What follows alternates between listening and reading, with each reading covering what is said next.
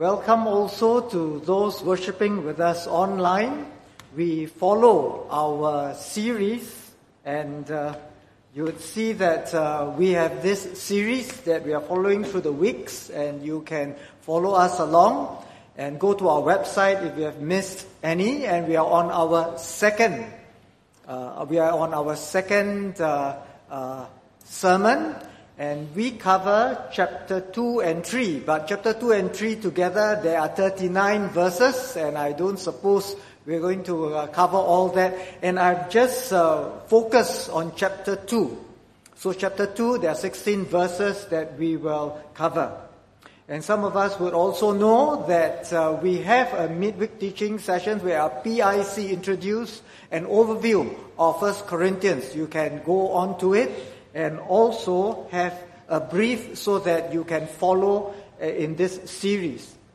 So chapter 2 has 16 verses, and there are many nuggets of truth that we can pick up from there. But I just want to focus on that of wisdom. So just for this morning's meditation, let us think about wisdom where Paul talks about it. So let me read the scripture reading as we go along.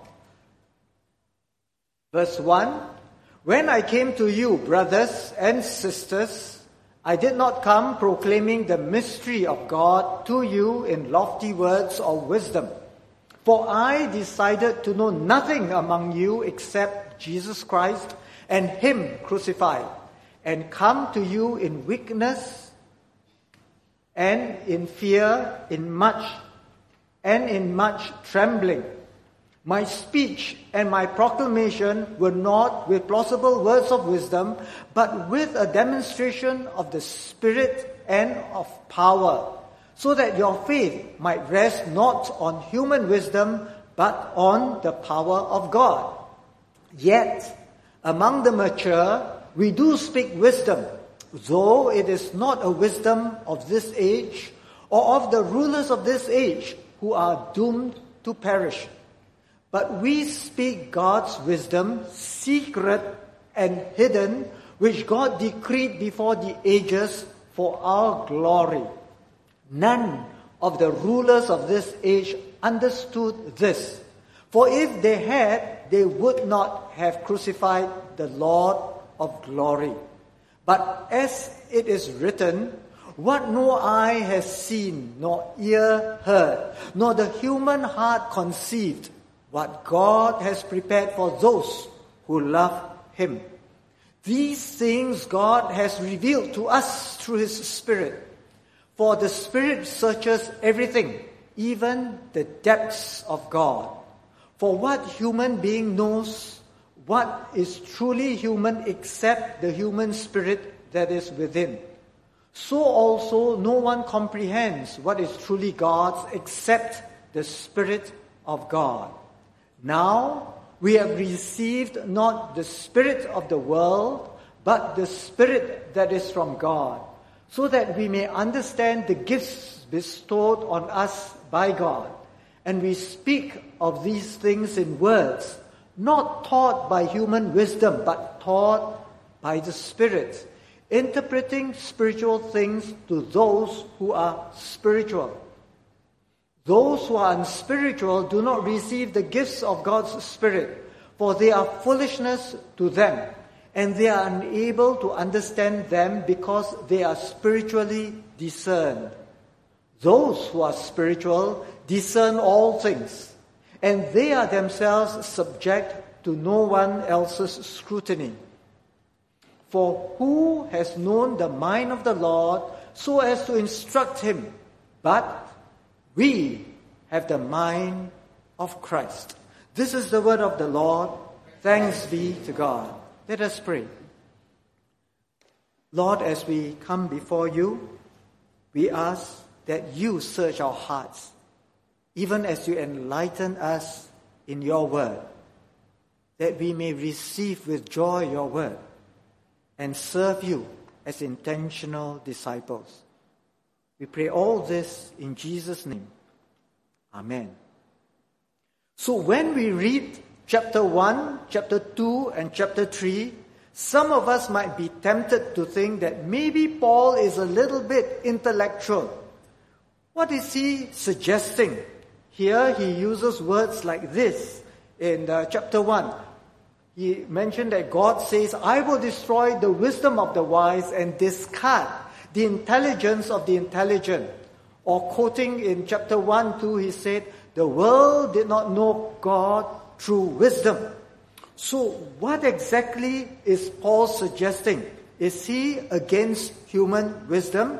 Is Paul perhaps suggesting that when you come through the doors of the church, you have to leave your brains outside, leave your IQ and your intellect outside when you come in, so that you come and approach God? Or when you're about to pray, don't put your human reasoning or even your skills, put that outside your prayer closet.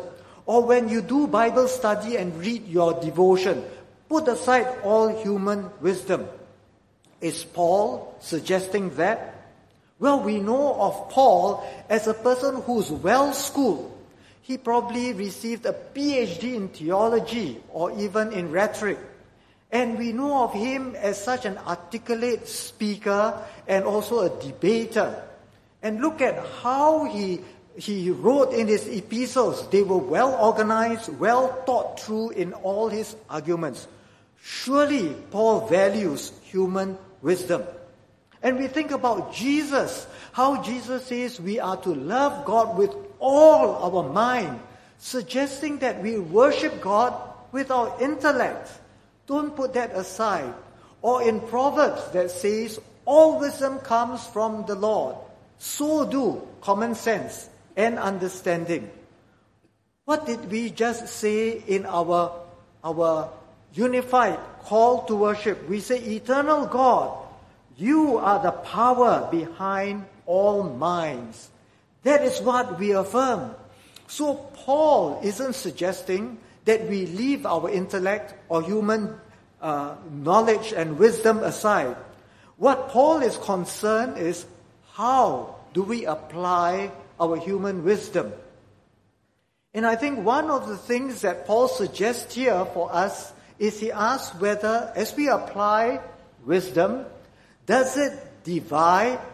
Does it unite? And if we read chapter 1, 2, and 3, we realize that Paul was very cross. Paul was upset because in the church at Corinth, there were divisions. This kind of wisdom that they allow to get into the culture of the church caused a lot of division within the church community. There were quarrels, there were jealousies that were perpetuated. And Paul reminded them as he starts chapter 2, in verse 1, he tells them that, do you remember when I came to you and you all came to believe and faith in Christ? It was just a simple gospel that was introduced to you. I didn't use eloquent words of wisdom. What I provided for you was just the cross, the message of the cross. And here we realize that Jesus for us is everything, all that we needed. He is the life, He is the wisdom, He is our righteousness by which we get our sanctification, our redemption. And all this is just by the message of Jesus Christ and Him crucified. This is the uniting truth for all of us.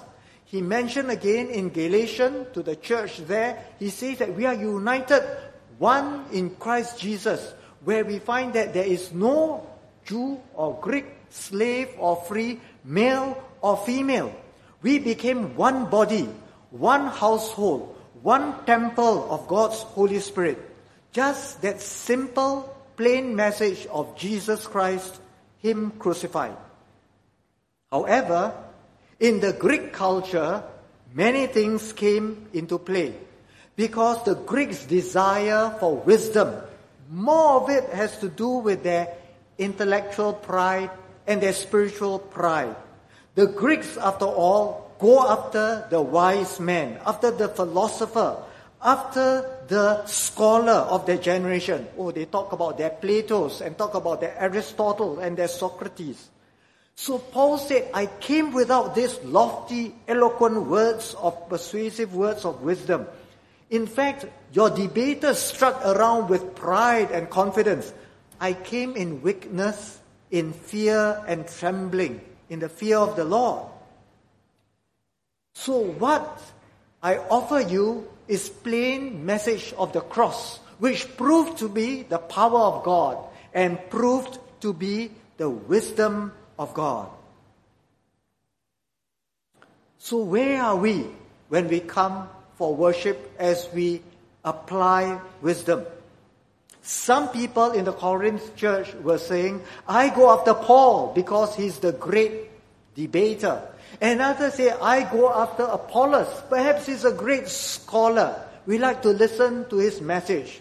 Who wants to listen to Peter? You know, even up till now, Peter, when he speaks, has that Galilean fisherman accent. We don't like that. So there were all kinds of factions, all kinds of divisions within the church. They were playing one against another, all because of this desire for human wisdom. But we must ask ourselves, how does this happen in our church today? There was a church leader in my former church who related this story. This lady had 3 teenage boys who were really brilliant in their studies. And she lamented that every Sunday they have their Sunday lunch, and the family, as they gather together at Sunday lunch, these 3 brilliant scholarly boys would take their time circling all the typo errors in the church bulletin and laugh at the grammatical errors that were made in the bulletin. And then they would start talking about the preacher, talking about the mistakes the organist made, or the mistakes the choir made, or the worship leader makes. And she just laments that Sunday after Sunday, this is their Sunday takeaway, because all they know is to pick fun about the mistakes on Sunday's worship. I know I speak to a highly educated congregation. You are sophisticated, you are overqualified.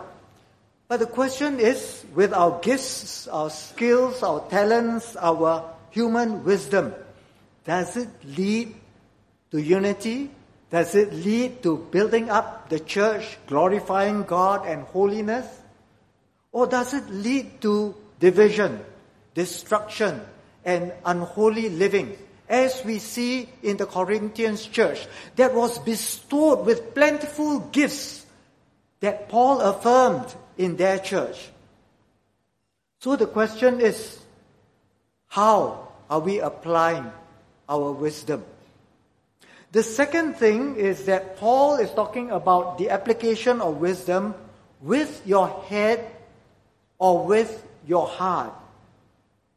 And Paul says to us, there is a wisdom of the world.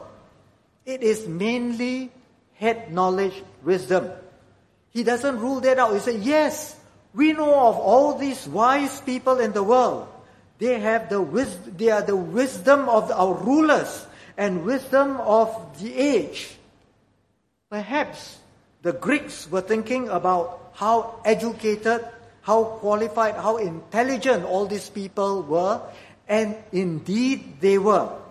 They thought about their wise men among them, their scholar among them, their philosophers among them. For the Greeks, and maybe for the Jews, they remember the high priests, the Herods, the Pilates, the scribes, and the Pharisees.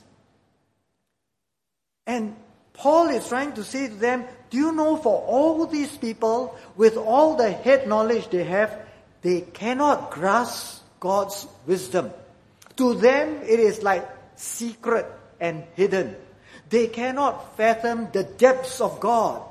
It is like foolishness. It is like nonsense to them. So much so that they even crucified their Christ. The wisdom, for them, these people perceived through their eyes.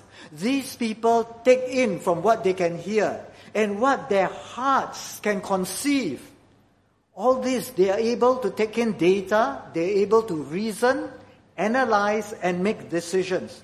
But even then, they seem to miss everything. However, Paul is saying there's something else. God has prepared and God has revealed. To whom? To those who apply wisdom with their hearts. Those who come to God, not with clenched fists and folded hands, but come to Him with open arms and open hearts. Those who love Him. God reveals, God prepares those secrets, those mysteries, those things that are hidden from the wisest among them. That's what Paul is suggesting. Just like Jeremiah reminds us, when you search for me, God says, you will find me. If you search me with all your heart, with all your heart. So what is our posture as we apply wisdom? Do we come with clenched fists and folded arms?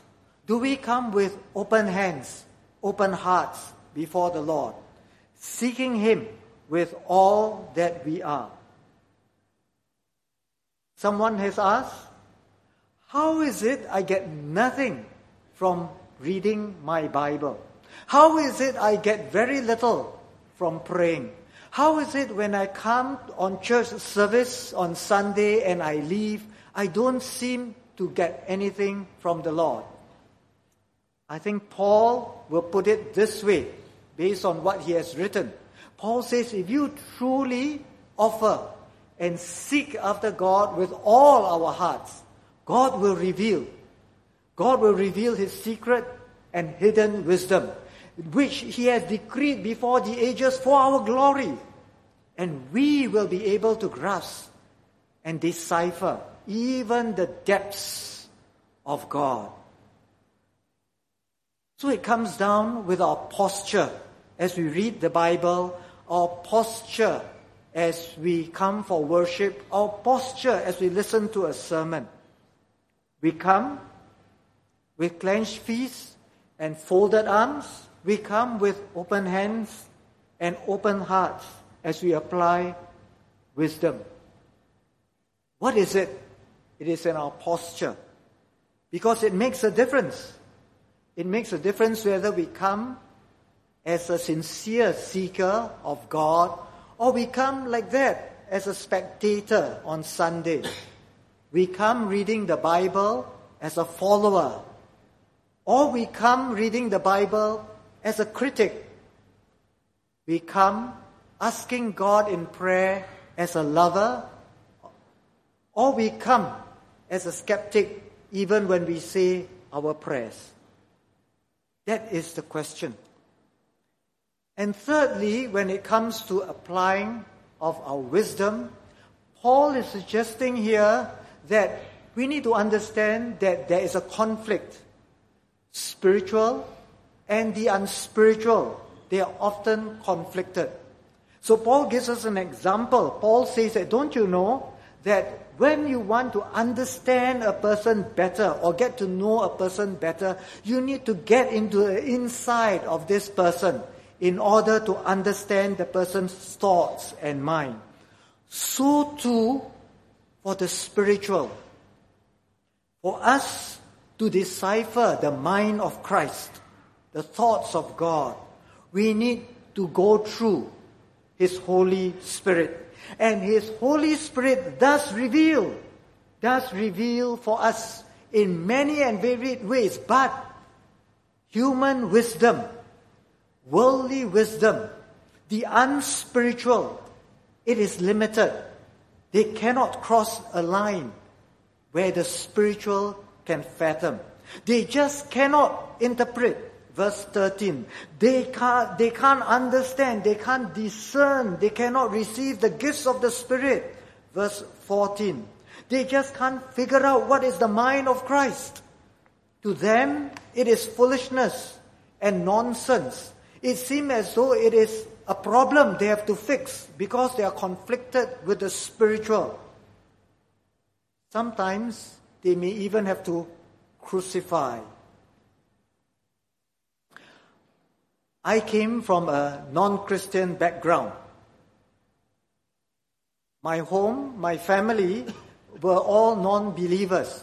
But my parents sent me to a mission school, sent me to ACS. And at the age of 13, through the ministry of the Boys Brigade, I became the first Christian in my home. I later joined the MYF, was active in leadership. But when it came to the issue of baptism, my parents were always resistant.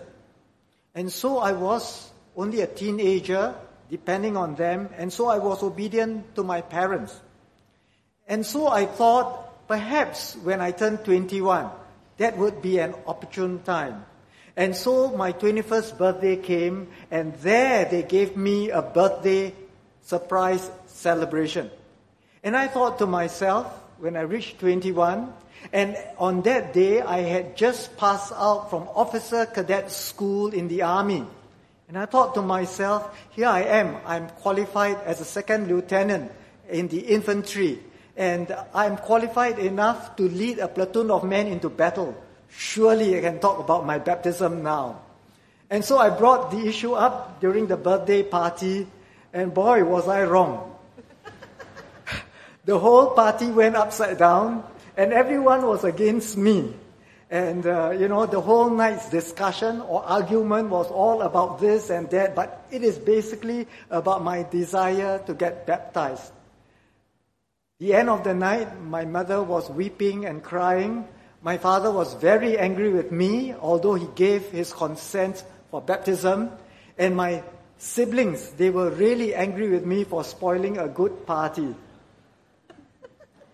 That evening, I remembered thinking about it and how they made me feel so ungrateful, so unfilial, so insensitive, so rash, and betraying them. But when I look back on this incident, I realized that that was a very important step. It opened the way eventually for my family coming to faith in Jesus Christ. So I say, oftentimes, when we think about the spiritual and the unspiritual, there will always be a conflict. Because to the best of my parents' love and care for me, the unspiritual just can't fathom what is the mind of Christ, what the spiritual wants as we are guided by the Holy Spirit. And Jesus reminds us, do not think that I have come to bring peace in the earth. I have not come to bring peace, but a sword. For I have come to set a man against his father, and a daughter against her mother, and a daughter-in-law against her mother-in-law. And one's foes will be members of one's own household. Oftentimes, we think that as we receive the guidance of the Holy Spirit, it will open the way. The Red Sea will somehow part. But many times, the spiritual and the unspiritual are conflicted. And the unspiritual look upon us as foolish, rash, and a problem they have to solve. Think about why they eventually crucified their Messiah, persecuting Christians, putting them to death, oppressing others. This morning, perhaps as we come together, some of us are in this journey. We face great persecutions where we are, at home, in our workplace, in our school, or whatever station in life we find ourselves. We humbly obey the mind of Christ, and yet everyone or the world seems to be against us. Our loved ones, our family, people who understand us best, still think we are going in the wrong direction. We are choosing foolishness. But there again, the Lord provides His Holy Spirit. The Holy Spirit gives us affirmation in our hearts, wisdom and guidance that we need, the gifts of the Spirit, the power we need to face each day's challenges. And Paul reminds us that peace that surpasses human understanding in our hearts and our minds. So this morning, as we think about wisdom that Paul tells us, we ask ourselves as we apply wisdom, is it an application that unites us as a church, as a community, or does application of our wisdom divide? Do we build up? Do we bless? Do we encourage? Or does that wisdom lead to destructive ends and unholiness? And in our application of our wisdom, do we apply with our hearts, our hands and our hearts open to the Lord? Or we come with our heads like clenched fists and folded arms? Do we apply our wisdom and recognize that there's often that conflict, the spiritual and the unspiritual? We will always be faced with difficulties in this world because our culture and the forces of this world are against the mind of Christ and the spiritual. But along with that comes the enabling of the Holy Spirit, His presence, His gifts, His enabling for every challenge in our walk and discipleship. Let us close in prayer. Let us pray.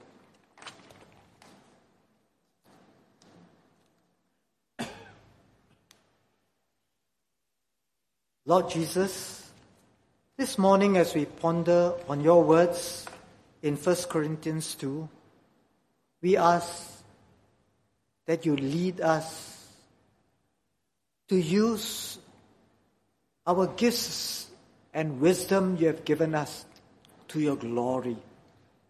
That we come with hearts open to you, to serve you, and to unite and agree as a church in all things. One mind, as we learn the mind of Christ and follow with our gifts and talents.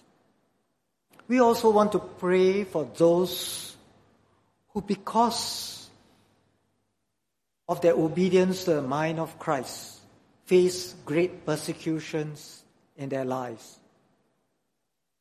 We pray for your hand of comfort, of your presence and your peace.